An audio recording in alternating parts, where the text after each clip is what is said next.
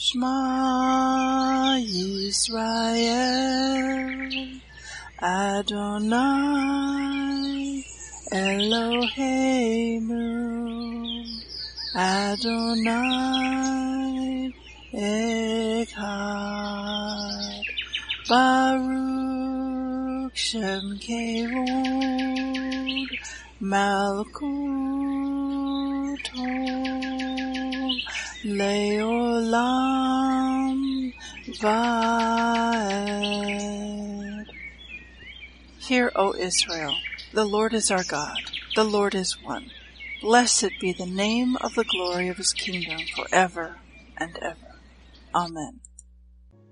Good morning, Mishpachah. Welcome to the Daily Audio Torah. I'm Laura Densmore, your host, and I'm so glad you're joining in with me today. Today is Wednesday, February 16th. It is prophesied in the book of Amos that in the last days there would be a famine in the land. Not a famine for food, but a famine for the word of God, as it is written in Amos 8:11 and 12. Behold, the days come, says the Lord God, that I will send a famine in the land. Not a famine of bread, nor a thirst for water, but of hearing the words of the Lord. And they shall wander from sea to sea, and from the north even to the east.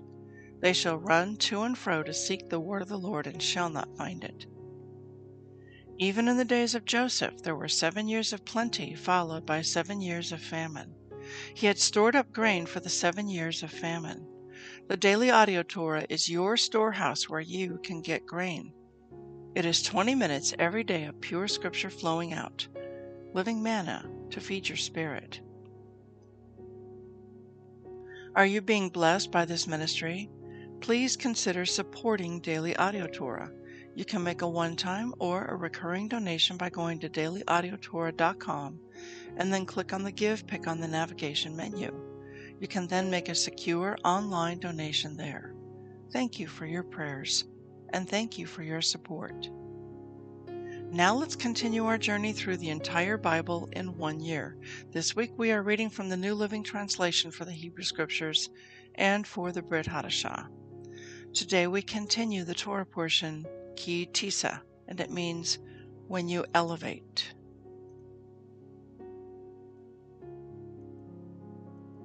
Exodus 33:17-23. The Lord replied to Moses, I will indeed do what you have asked, for I look favorably on you, and I know you by name. Moses responded, Then show me your glorious presence. The Lord replied, I will make all my goodness pass before you, and I will call out my name, Yahweh, before you. For I will show mercy to anyone I choose, and I will show compassion to anyone I choose. But you may not look directly at my face, for no one may see me and live. The Lord continued, Look, stand near me on this rock.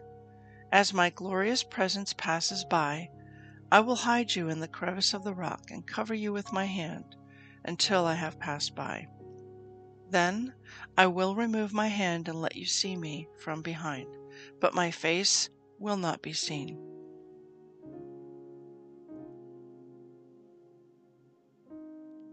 First Kings 6:1-13. It was in the mid-spring in the month of Ziv, during the 4th year of Solomon's reign, that he, Solomon, began to construct the temple of the Lord.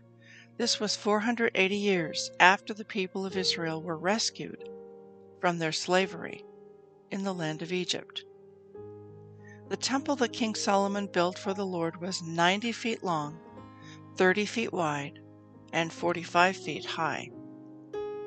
The entry room at the front of the temple was 30 feet wide, running across the entire width of the temple. It projected outward 15 feet from the front of the temple. Solomon also made narrow, recessed windows throughout the temple. He built a complex of rooms against the outer walls of the temple, all the way around the sides and the rear of the building. The complex was 3 stories high, the bottom floor being 7.5 feet wide, the second floor 9 feet wide, and the top floor 10.5 feet wide. The rooms were connected to the walls of the temple by beams resting on ledges built out from the wall, so the beams were not inserted into the walls themselves. The stones used in the construction of the temple were finished at the quarry, so there was no sound of hammer, axe, or any other iron tool at the building site. The entrance to the bottom floor was on the south side of the temple. There were winding stairs going up to the second floor, and another flight of stairs between the second and third floors. After completing the temple structure, Solomon put in a ceiling made of cedar beams and planks. As already stated, he built a complex of rooms on 3 sides of the building, attached to the temple walls by cedar timbers. Each story of the complex was 7.5 feet high. Then the Lord gave this message to Solomon: "Concerning this temple you are building, if you keep all my decrees and regulations and obey all my commands, I will fulfill through you the promise I made to your father David. I will live among the Israelites and will never abandon my people, Israel."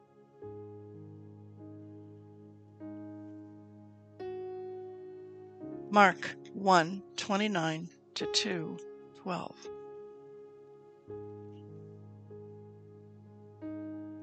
After Yeshua left the synagogue with James and John, they went to Simon and Andrew's home. Now Simon's mother-in-law was sick in bed with a high fever. They told Yeshua about her right away, so he went to her bedside, took her by the hand, and helped her sit up. Then the fever left her, and she prepared a meal for them. That evening, after sunset, many sick and demon-possessed people were brought to Yeshua. The whole town gathered at the door to watch. So Yeshua healed many people who were sick with various diseases, and he cast out many demons. But because the demons knew who he was, he did not allow them to speak. Before daybreak the next morning, Yeshua got up and went out to an isolated place to pray. Later, Simon and the others went out to find him. When they found him, they said, "Everyone is looking for you." But Yeshua replied, "We must go on to other towns as well, and I will preach to them too. That is why I came." So he traveled throughout the region of Galilee, preaching in the synagogues and casting out demons. A man with leprosy came and knelt in front of Yeshua, begging to be healed.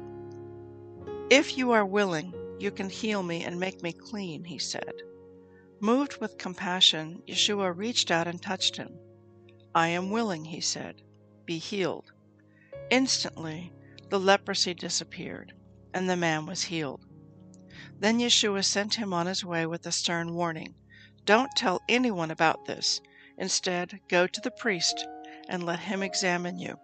Take along the offering required in the law of Moses for those who have been healed of leprosy. This will be a public testimony that you have been cleansed."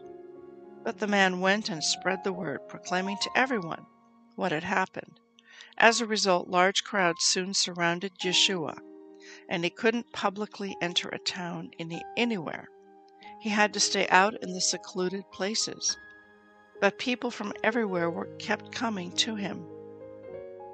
When Yeshua returned to Capernaum several days later, the news spread quickly that he was back home. Soon, the house where he was staying was so packed with visitors that there was no more room, even outside the door. While he was preaching God's word to them, 4 men arrived carrying a paralyzed man on a mat. They couldn't bring him to Yeshua because of the crowd, so they dug a hole through the roof above his head. Then they lowered the man on his mat right down in front of Yeshua. Seeing their faith, Yeshua said to the paralyzed man, "My child, your sins are forgiven." But some of the teachers of religious law who were sitting there thought to themselves, "What is he saying? This is blasphemy. Only God can forgive sins." Yeshua knew immediately what they were thinking, so he asked them, "Why do you question this in your hearts? Is it easier to say to the paralyzed man, 'Your sins are forgiven,' or 'Stand up, pick up your mat, and walk'? So I will prove to you that the Son of Man has the authority on earth to forgive sins." Then Yeshua turned to the paralyzed man and said, "Stand up, pick up your mat, and go home." And the man jumped up, grabbed his mat, and walked out through the stunned onlookers.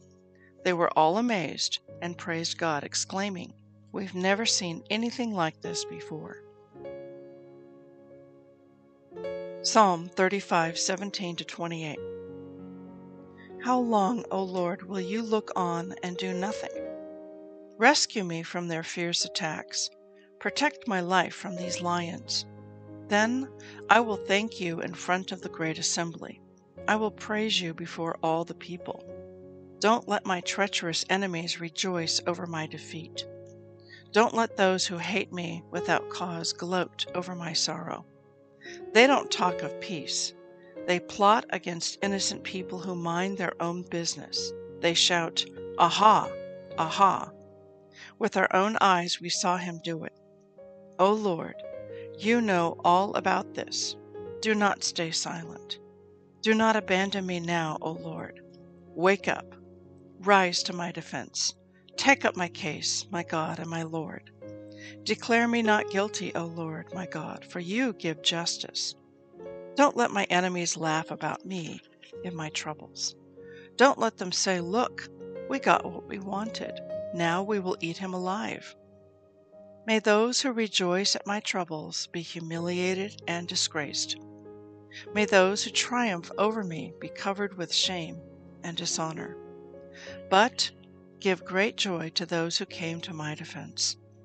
Let them continually say, "Great is the Lord, who delights in blessing his servant with peace." Then I will proclaim your justice, and I will praise you all day long. Proverbs 9:13-18. The woman named Folly is brash. She is ignorant and doesn't know it. She sits in her doorway on the heights overlooking the city. She calls out to men going by who are minding their own business. "Come in with me," she urges the simple. To those who lack good judgment, she says, "Stolen water is refreshing. Food eaten in secret tastes the best." But little do they know that the dead are there. Her guests are in the depths of the grave. Please enjoy this beautiful worship song, "Hear My Cry, O Lord." Hear my cry, O Lord, attend unto my prayer. From the end of the earth will I cry unto thee. And when my heart is overwhelmed, please lead me to the rock that is higher than I. That is higher than I. For thou hast been a shelter unto me, and a strong tower from the enemy. And when my heart is overwhelmed, please lead me to the rock that is higher than I. That is higher than I.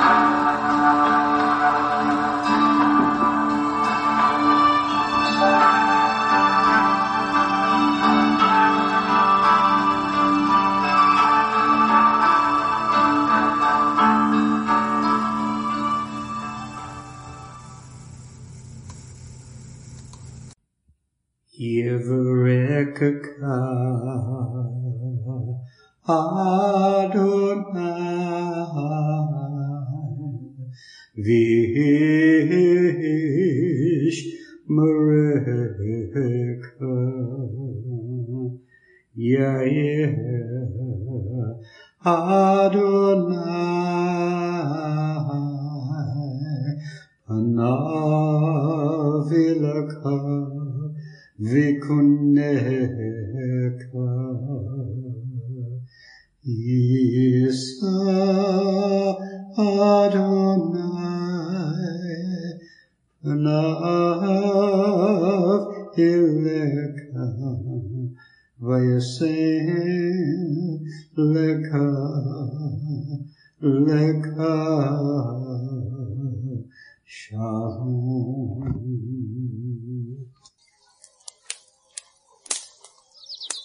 The Aaronic blessing from Numbers chapter 6, 24 to 26. Adonai bless you and keep you. Adonai make his face to shine upon you and be gracious to you. Adonai lift up his countenance upon you and give you peace.